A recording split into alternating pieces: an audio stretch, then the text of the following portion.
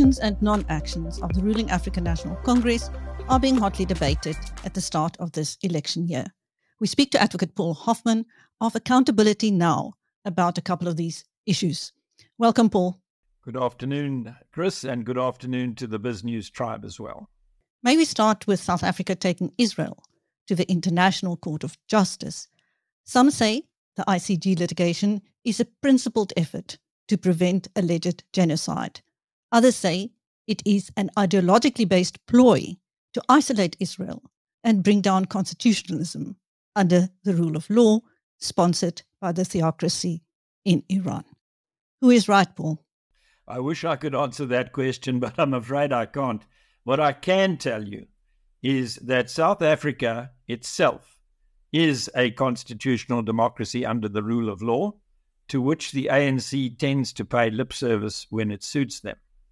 The state of South Africa is obliged under the Constitution to respect, protect, promote, and fulfill all of the human rights in our Bill of Rights, and those include the right to life, the right to dignity, and freedom from cruel and unusual punishment, which I think we may quite comfortably regard as what is happening in Gaza at the moment. So when we, the people of South Africa, made our new constitution in 1994, we put the duty of protecting human rights on the South African state, and we enjoined our government to let South Africa take its rightful place among the family of nations of the free world.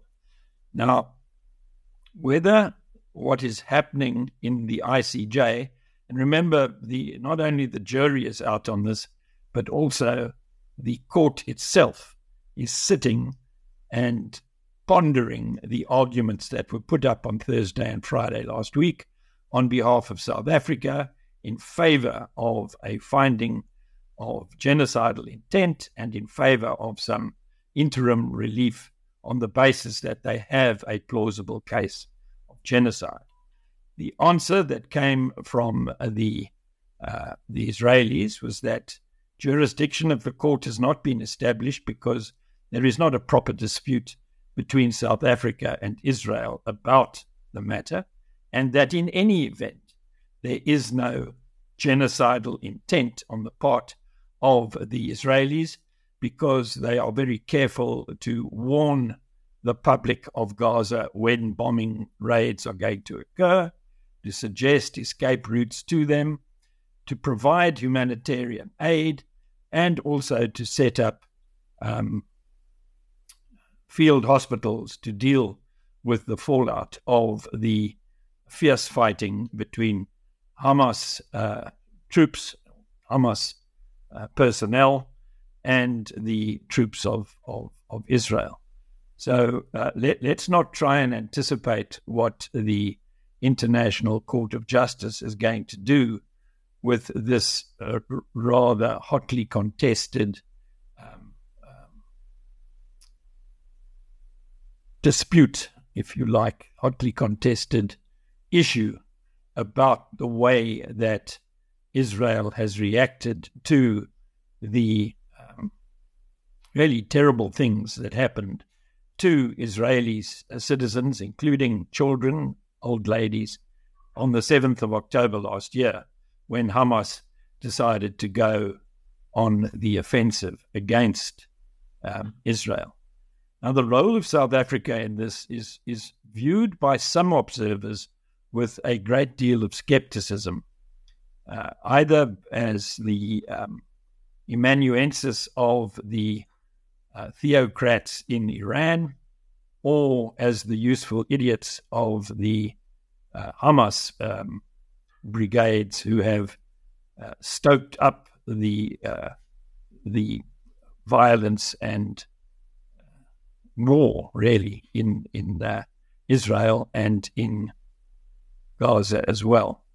So if you take a look at the interaction between Iran and South Africa since the Hamas attack on Israel, you'll see that we have had quite a lot of interaction, not only with Iran, but also with the Hamas leadership, who actually visited Pretoria. The Minister of International Relations visited Iran, and out of that has come the application that has been made in the ICJ by South Africa. And whether that is a principled stand on the part of a government that truly takes its human rights obligations seriously and seeks to enforce the anti-genocide international laws, or whether it is a ploy on the part of those who would see Israel destroyed and Hamas and indeed its sponsors in Iran prevailing in Israel in a way that will undermine constitutional democracy under the rule of law and advance the agenda of those who align themselves with Hamas and Iran, being Islamic theocracy, and Hamas's own declared intent is to destroy the state of Israel. So your guess is as good as mine. I'm not a political analyst. I can read, I can write, and I can understand what is going on in the to and fro around the case. I expect that the ICJ will want to make a decision either way soon, and we will be able to talk sense about it when we know what the ICJ has to say about the matter, because what it says does matter, whereas what I say or you say or any other commentator says doesn't matter. Now, some people are linking the ANC's sudden financial recovery from bust to flush with its ICJ move. What do you make of that, Paul? Yes, now it does seem, it has been announced by the ANC that its financial problems are over and that it has been able to pay the banner service provider who hasn't been paid for the last 5 years since the 2019 election for ANC banners that were prepared. Now, obviously, running elections in a multi-party democracy in which there is fierce contestation, as is the case in South Africa, is an expensive exercise. The ANC likes to make T-shirts, print banners at a cost of over 100 million rand. It likes to organize concerts, and it really does run its campaign in a highly efficient and expensive way. And that has been going on since 1999, when a lot of arms deal bribes were used to pay for the ANC's campaign. Subsequently, the money that came in from Hitachi Power Africa was used to subsidize the ANC. Then there was the Gupta money, and now, allegedly, there has been some sponsorship coming from Iran to get South Africa out of, or South Africa, to get the ANC out of the hole that it founded, the financial hole that it found itself in when it was sued. The default judgment was taken against it in the case of, I don't think it was a default judgment. A judgment was taken against it in the banner case.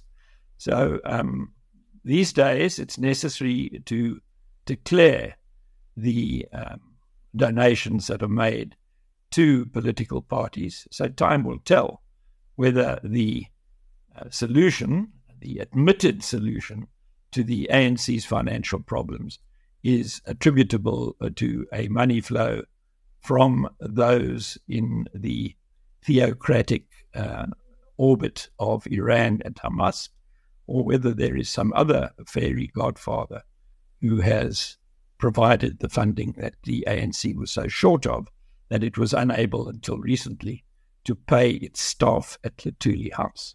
Now, what about the cost of the application? Do we know who paid for it? And if we had to pay for it ourselves, what would it have cost?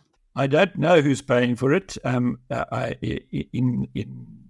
legal theory, because South Africa is the applicant in the case, the government of South Africa will pay for it, which will mean that you and I, as taxpayers in South Africa, are subsidizing. It's not as though the ANC is the applicant in the matter.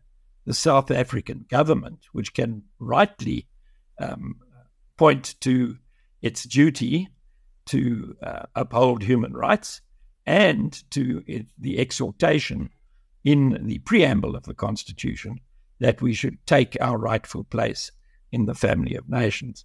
Now, whether doing what has been done is an exercise in pumping up the theocratic ideology that underlies Hamas and Iran's stance on Israel, or whether it is a genuine human rights anti-genocide campaign on the part of the South African government, we will learn when the ICJ gives its judgments in the matter. But at the moment, the jury is out, and what should I say, the ICJ is considering, and the South African taxpayer is the primary debtor when it comes to paying the legal team and those who accompanied it, their fees and their disbursements in relation to getting to the ICJ and making the submissions that were made. Any estimate as to what that might have cost us? Your guess is as good as mine. Once again, it probably runs into many millions of rands. Okay, Paul, let's move on to how the ANC wants to deal with corruption by an independent Directorate Against Corruption housed in the National Prosecuting Authority. Is the proposed IDAC constitutional, in your view? No, I've seen the minister's media release that accompanied the IDAC bill when it was produced last year, and he suggests in that release that it is constitutionally compliant in the sense that it meets the criteria that were laid down in binding fashion in the Glenister litigation. We all know the STIRS acronym. In order to be constitutionally compliant, our anti-corruption machinery needs to consist of specialists who are trained in anti-corruption work, who operate independently of the executive branch of government, who are resourced in guaranteed fashion adequately to do the work that they are required to do, and are secure in their tenure of office.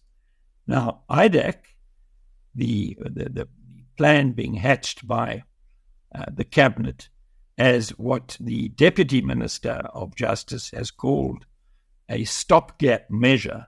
Why a stopgap measure? When the rules were laid down in 2011 is hard to work out.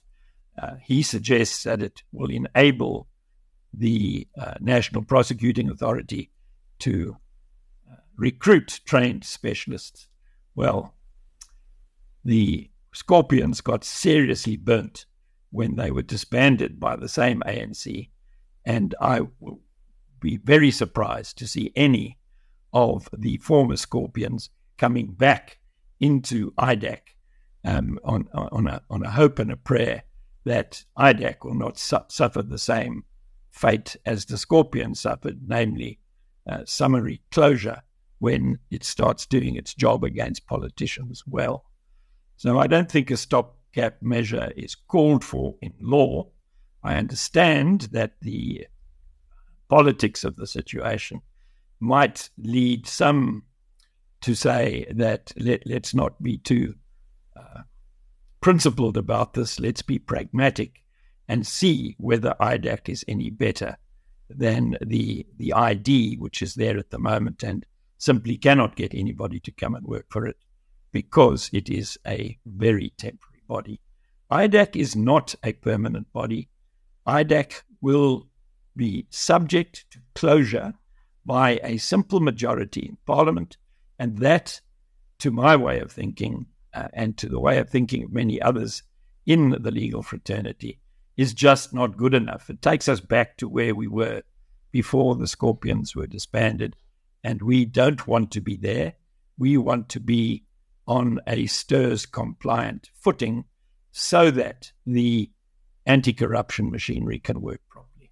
Now, the independence criterion is really the most important one. You need to be structurally and operationally independent of interference, impedance,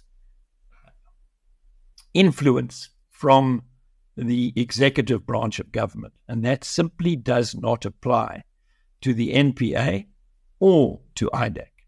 The NPA is enjoined in the Constitution to act without fear, favour or prejudice. But the word independent does not appear anywhere in relation to the NPA. And we know from bitter experience that no leader of the NPA has ever survived his or her term of office as the leader of the supposedly independent anti-corruption prosecuting authority in South Africa. And this is because the NPA is run as a program of the Department of Justice. That is hardly independent. The NPA is subject to the final responsibility of the Minister of Justice. While that is going on, the NPA is answerable to the Minister, and that is exactly what the court did not want when it laid down the STIRS criteria. Then there is the small matter of the Director General of the Department of Justice being the accounting officer of the NPA. That means that every time you want a pencil and a pile of paper, you have to get the accounting officer to okay it. When you're looking for proper anti-corruption machinery for your new IDAC, you also need to get the Director General to sign off on it. And the Director General is obviously answerable to the Minister, and that means that the unfortunate experiences of the past are likely to continue. Remember, Bulelani Ngcuka resigned because he was accused of being an apartheid-era spy. Wasn't proven, but he felt that he had been so tainted by this that he couldn't carry on with the job he'd been given. Vusi Pikole, because he went after Jackie Selebi, the crooked chief of police, and because he was willing to prosecute Jacob Zuma, was also shown the door by the politicians. His replacement, Menzi Simelane, was fired by the court because it said that no legitimate purpose of government could be served by putting a mendacious person in charge of the prosecuting authority. We all know about Shaun the Sheep, and we've watched Shamila Batoyi doing her best to make bricks without straw because she is kept on such a tight rein by the executive branch of government and by the nature of the operations and structures that are in place in the National Prosecuting Authority. So no, in spite of the minister coming round to saying that IDAC will be STIRS compliant, there are many reasons why it is not STIRS compliant and that it will not withstand proper scrutiny by the Constitutional Court as to whether or not proper compliance with the STIRS criteria has been effected by changing the ID into IDAC. What really needs to happen is that a suitably independent body needs to be established outside of the NPA. And that is not what the ANC wants to do. And the ANC commands at the moment enough seats in the National Assembly to prevent that reform from happening, despite the willingness of the Democratic Alliance and the IFP, which are the second and fourth biggest.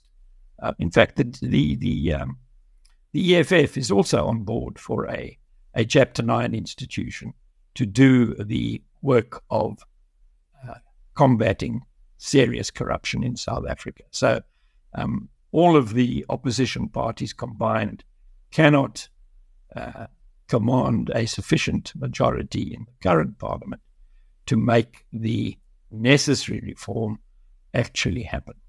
So are you saying that the much hoped for anti-corruption commission as proposed by the Democratic Alliance may never see the light of day? No, I think that a lot is going to turn on whether the ANC persists with the IDAC plan. If you listened carefully to the president when he made the 8th of January speech on Saturday last week, you will have heard him speaking in very vague terms about the need for reform of the criminal justice administration so that crime and corruption can be dealt with properly. We know that the criminal code is under review, and that is something that will happen after this parliament has completed its term. And we know that the IDAC bill is vulnerable to being shot down if it becomes law in litigation before the court. In fact, there is a great vulnerability because the government has never fully implemented the criteria laid down by the court. The court does not say what needs to happen, what structure needs to be put in place. The court simply identifies the criteria that must be complied with so that South Africa is in a position to comply with its human rights obligations, and corruption has been identified as an enemy of human rights because the money that is meant to go to poverty alleviation actually goes to the pockets of the looters. And a lot of the corruption in South Africa has to do with channeling public money away from the deserving poor and into the pockets of the looters, the kleptocrats, the tenderpreneurs, and their fellow travelers. So while it is commendable that the government has realized that STIR's compliance is what is required, it is unfortunate that IDAC simply does not cut the mustard. It is not good enough to comply with the criteria of independence, adequate resourcing, and secure tenure of office. And that being so, the possibility exists that some horse trading between IDAC and the DA private members' bills aimed at a Chapter 9 institution will take place during the dying days of the current parliament, and that a via media or some sort of deal can be done so that IDAC doesn't happen and an independent body to deal with corruption does see the light of day. The alternative is to litigate the issues, and it's open to any public interest litigant today to say, excuse me, judges, you told government what the criteria are. The criteria are still not in place. We've had state capture. We've had the Zondo report. We've had the Party report. We've had the Nugent report. We've even had money back from SAP, can you believe it? And we still do not have adequate anti-corruption machinery in South Africa. We are in breach of our international obligations under UNCAC, which is the United Nations Convention Against Corruption, because that requires South Africa to put in place adequately independent anti-corruption machinery, and we are in breach of our human rights obligations as sketched in the Glenister joint judgment of 17th March 2011. It's time to get real about corruption before corruption brings South Africa to its knees. So South Africa is going after a country for contravening international law and human rights obligations, while itself, by what you have just described, is also contravening international law and human rights obligations. Did I understand you correctly? That is a correct statement, and it is a difficulty that the ANC acknowledges. Service delivery has not taken place as it should have taken place in South Africa. And the result of that is that most of the children in South Africa are not adequately educated, are not adequately fed. Some of them die of starvation. Others of the children of South Africa grow up stunted, which means that they will not be able to live a full and dignified life because of the brain damage that is done by malnutrition.